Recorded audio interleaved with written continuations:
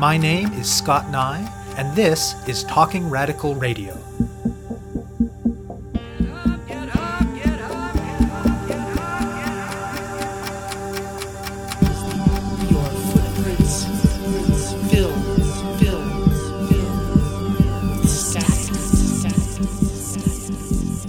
Hello and welcome to Talking Radical Radio, where we bring you grassroots voices from across Canada. We give you the chance to hear many different people that are facing many different struggles, talk about what they're doing, how they're doing it, and why they're doing it, in the belief that such listening is a crucial step in strengthening all of our efforts to change the world. On this week's show, I will be speaking with Aziz Chaudhry. When we think about social movements, often what we think about is action. Petitions signed, banners unfurled, meetings disrupted, strikes waged, land reclaimed, and so on. When we think about knowledge, teaching, learning, and research, that is, about the various components of knowledge production and circulation and of intellectual life, we aren't likely to instinctively jump to thinking about movements. And certainly for most of us, those things don't bring to mind sit-ins or marches or blockades or anything like that. But today's guest argues that maybe those things do go together. Aziz Chaudhry has been involved in social movements for around 30 years. Though he grew up in England, his political involvement began when he lived in Aotearoa, or New Zealand, in the context of struggles that would later be given labels like anti-globalization and global justice, particularly in parts of that movement that were shaped early and strongly by anti-colonial influences. Chaudhry's involvement has continued ever since in a wide range of movements and places, and much more recently he decided to take his politics into the academy. He's currently an associate professor in the Department of Integrated Studies and Education at McGill University in Montreal, and a visiting professor at the University of Johannesburg in South Africa. In his new book, Learning Activism, The Intellectual Life of Contemporary Social Movements from University of Toronto Press, Chaudhry discusses in detail how doing research, teaching people, learning things, and collectively articulating new ideas about the world are absolutely integral to social movements and the actions that they take.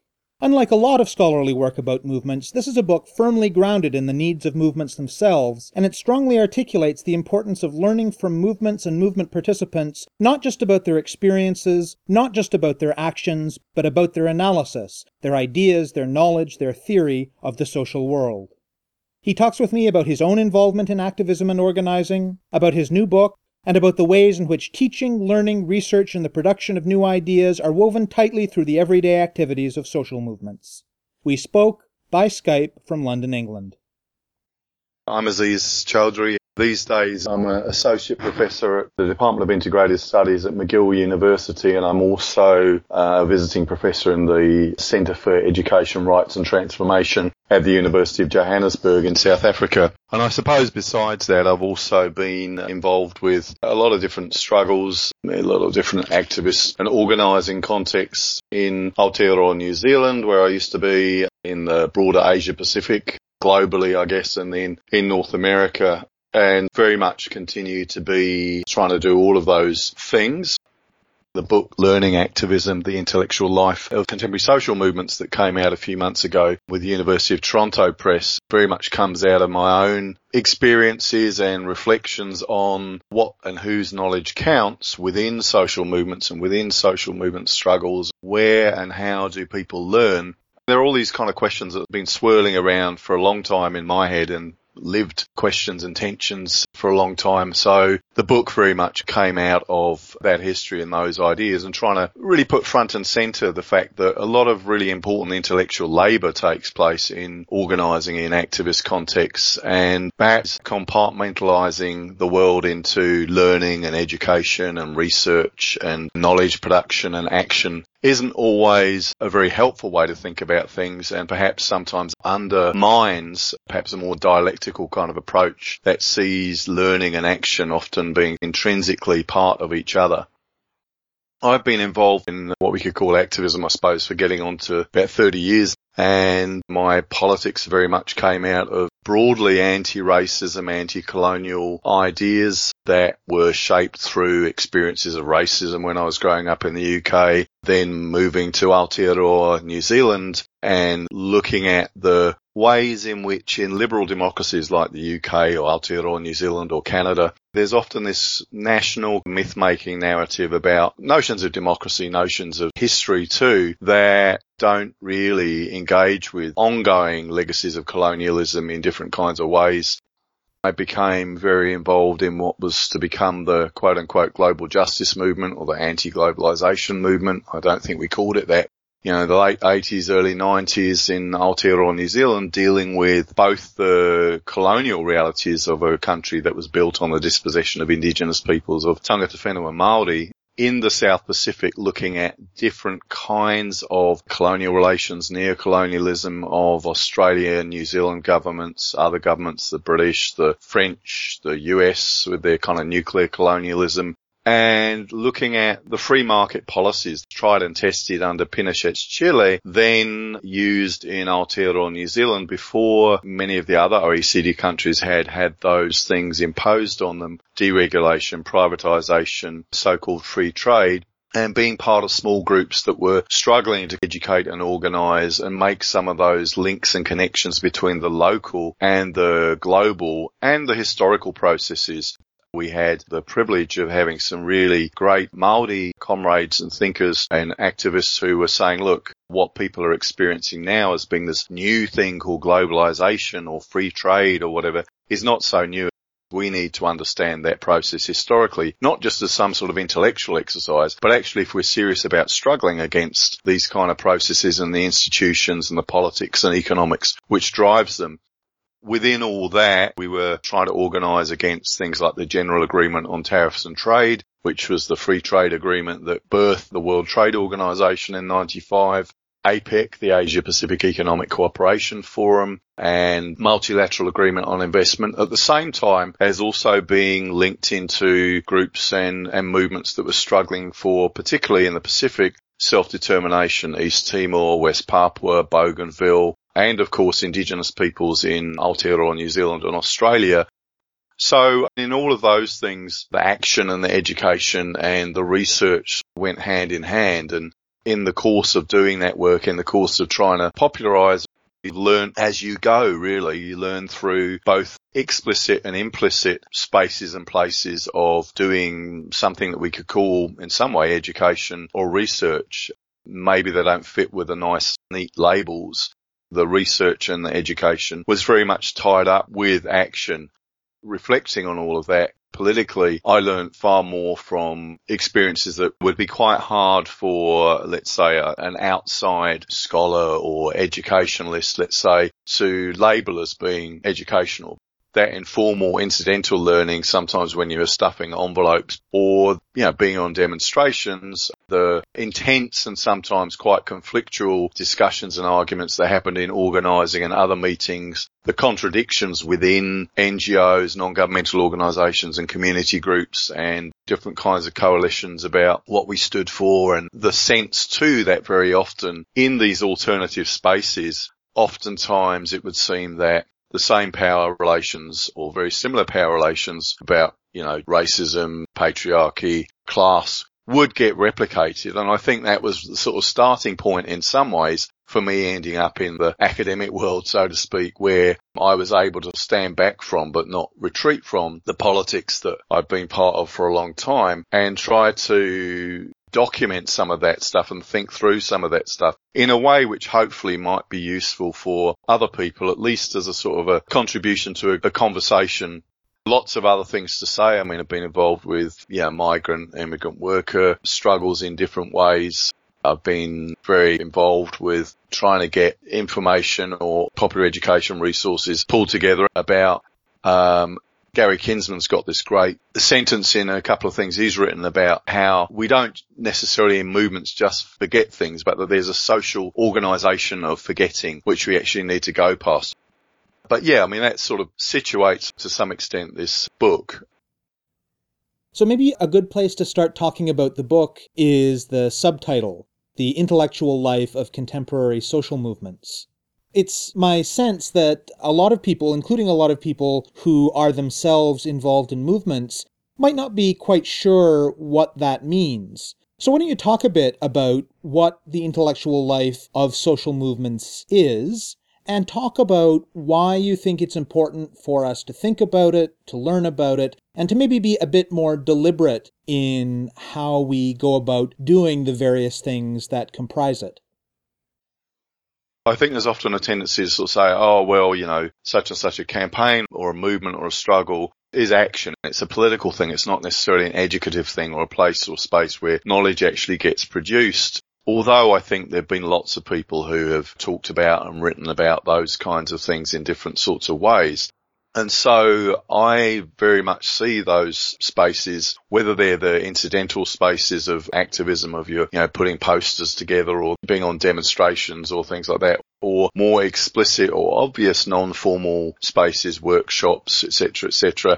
But alongside that, things like confrontations with the state, the need to try to have conversations and explain what's going on in a particular organising context to, let's say, people that you're trying to form alliances with, that there's an enormous amount of intellectual work that happens there. And I think what often happens rather broadly in society is this idea of intellectual work being somehow qualitatively different from or delinked from actions and struggles.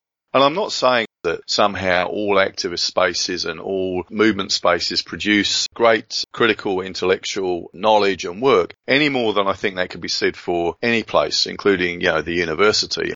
All knowledge is partial, I think.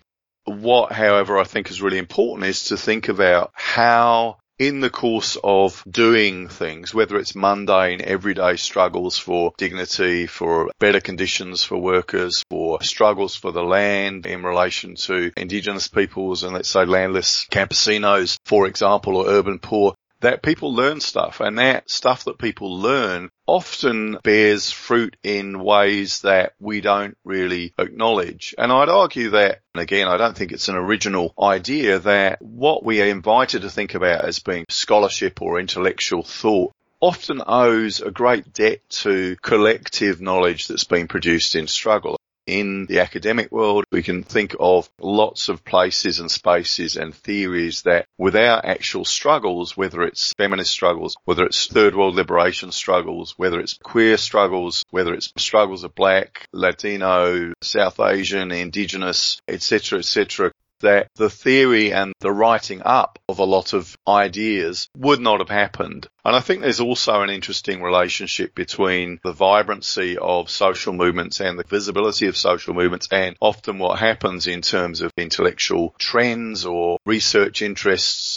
I don't think that's necessarily something that's always one way or another. I mean, we could argue, for example, that a lot of the work that probably feeds into repression, intelligence agencies, policing, etc., has a relationship to mobilisations as well as work that's, let's say, more sympathetic to trying to think through alternative, more radical visions of how society and the world could be. I sort of like the way that Robin Kelley, who's a really brilliant Black American historian in the States, writes about social movements and says, look, often people who are trying to write about or do scholarship on social movements are very much focused on whether or not the movement succeeded or not. But perhaps sometimes what we're missing here is looking at the knowledge and the visions and the ideas that get produced in those sort of struggles. And for me, that often has a sort of below the radar incremental effect on people's ideas about, strategies and so on. So I do think of education and learning as being very broad, and I do think that anybody can be an intellectual.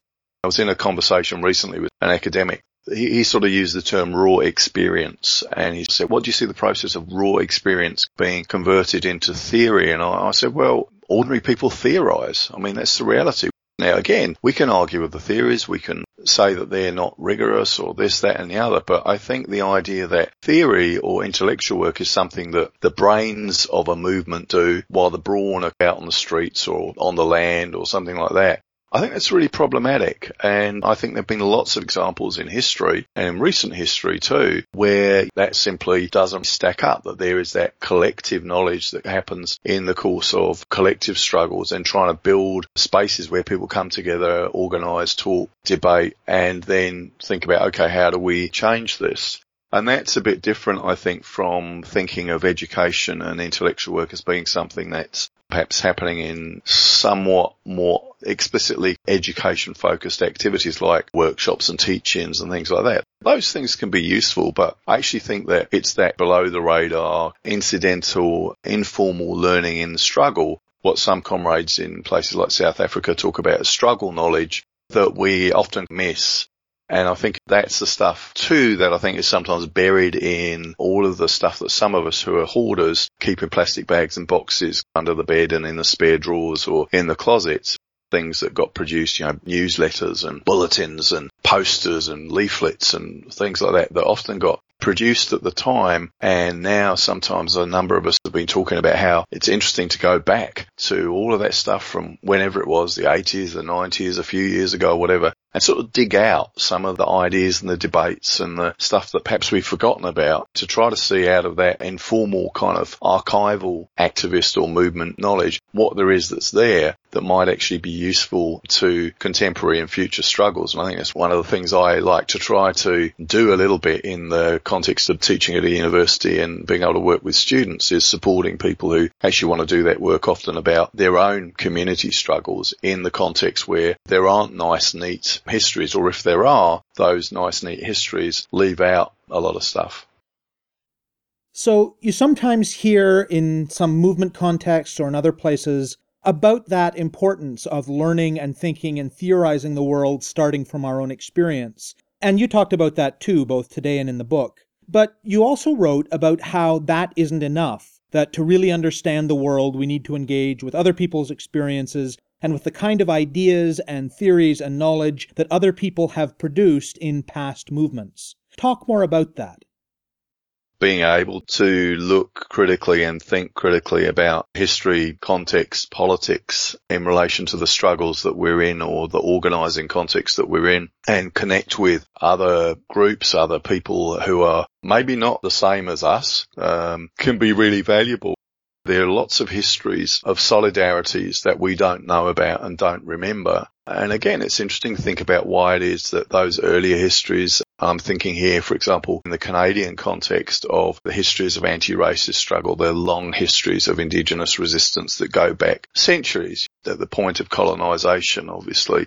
The ways in which sometimes at the margins, if you like, of bigger social movements, some of the ideas that have come forth from there have become really important. To give an example, I remember coming up to Vancouver in 1997. First time in North America was at the People's Summit on APEC, which was supposed to be a sort of an open democratic space for people to talk about, democracy and human rights and corporate greed and all kinds of different things. And looking at the intellectual policing that took place with people from NGOs and from quasi-government organisations who were quite clearly shutting down those of us who raised questions about Indigenous sovereignty in the context of a mobilisation and a forum that was supposed to be about corporate globalisation and so on.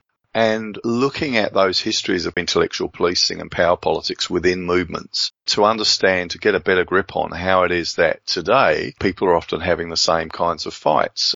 For example, the Quebec student strike, which obviously was a really important mobilisation in 2012, but I think important work of racialised students in that context who are not only out on the streets and involved with the mobilisations of the movement there, but also challenging within the movement racism and particular assumptions that were dominant within that movement. And if we look at those kind of moments, we look at, for example, how do we learn in the context of the boycott, divestment and sanctions movement in relation to support for Palestine? How do we learn from, let's say, the boycott and the anti-apartheid movement? What are the lessons, not just the general lessons, what are the actual nitty-gritty lessons that we can draw from trying to, whether it's talking to people or whether it's looking at what's been written, engaging critically with some of the histories or having to dig out, because it hasn't been written, different resources from the past. And that can be really, I think, important and instructive for people trying to figure out particular tensions that are going on at the moment. Again, thinking about state repression. If we know those histories in countries like Canada, much longer histories of repression, of surveillance, of infiltration, of movements, whether it's the Cold War, whether it's the targeting in so many ways of Indigenous peoples, we shouldn't be surprised when we find, lo and behold, there are undercover police, or there's agent provocateur, or there's all of this surveillance of contemporary movements. That historical perspective is really important to put into conversation with the dynamics of what's going on now. And that's not to say that it's not just about pulling stuff out of the past and applying it willy-nilly to what's going on in the present. But I do think that sort of critical historical perspective, and again, I'm not talking about people having to run off and read a gazillion history books. There are other ways to, I think, engage with history, intergenerational learning. I know I've learnt a lot from people who are older than me, from people who were conscientious objectors in the Second World War, who were involved in anti-colonial struggles, pre-independence in different countries, etc., etc., etc. So, yeah, I do think there's that sort of dialectic between today and yesterday. And that's where I think there's also a way of perhaps avoiding unhealthy self-absorption in one's own experience. I do think people's personal experiences are important, but I think that it's that collective conversation and that sharing and thinking through together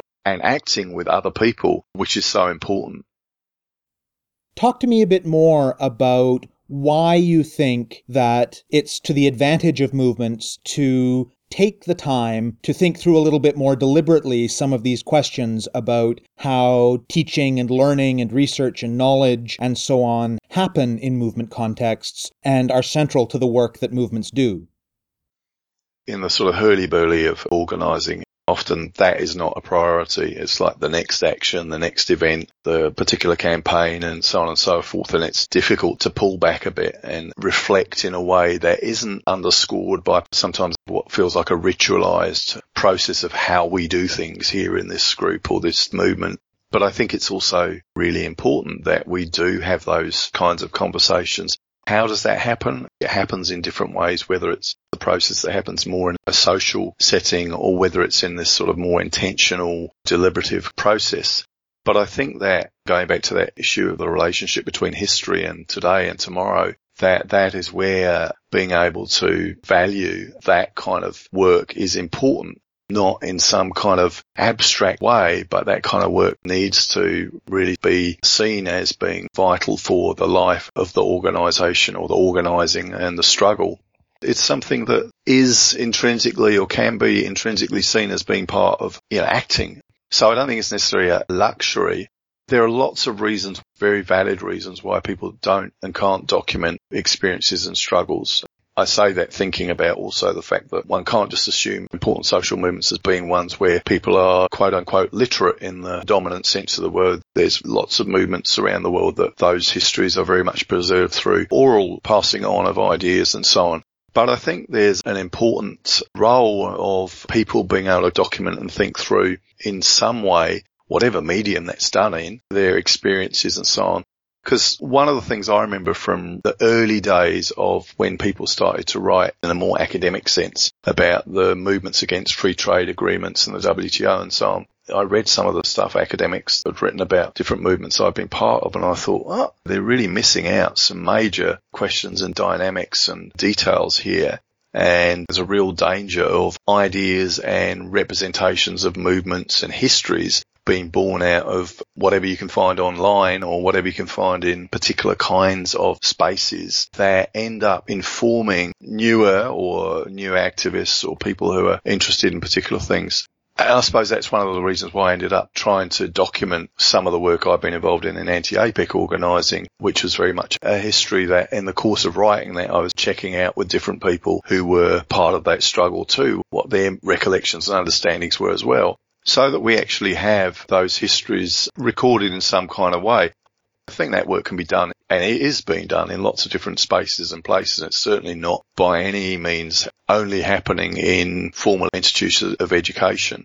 So yeah, I think there's a lot of value in really trying to engage with those ideas that have been part of struggles on their own terms and to really see, okay, so what does this tell us about the world we're in today? Because I think very often if we look at some of the amazing histories of anti-colonial struggles in the global south or indigenous struggles, black liberation struggles in North America and in the UK and so on, there's a lot of history, there's a lot of ideas and a lot of things there that if you look at what's going on today, you go, isn't it interesting that we don't remember that? Or isn't it interesting that we remember this? And what does this tell us about the interests in which knowledge gets produced, that history gets produced, not only in some sort of broader sense, but also in terms of what comes through what we would like to think of perhaps as being movement histories and networks. And that's why I think there's some really interesting work and important work going on in lots of different places to try and figure out how to come to terms with those kind of undocumented or more informal archives, if you want to call it that, or histories of movements or parts of movements or struggles that often have been marginalised or pushed to one side by other forces within movements,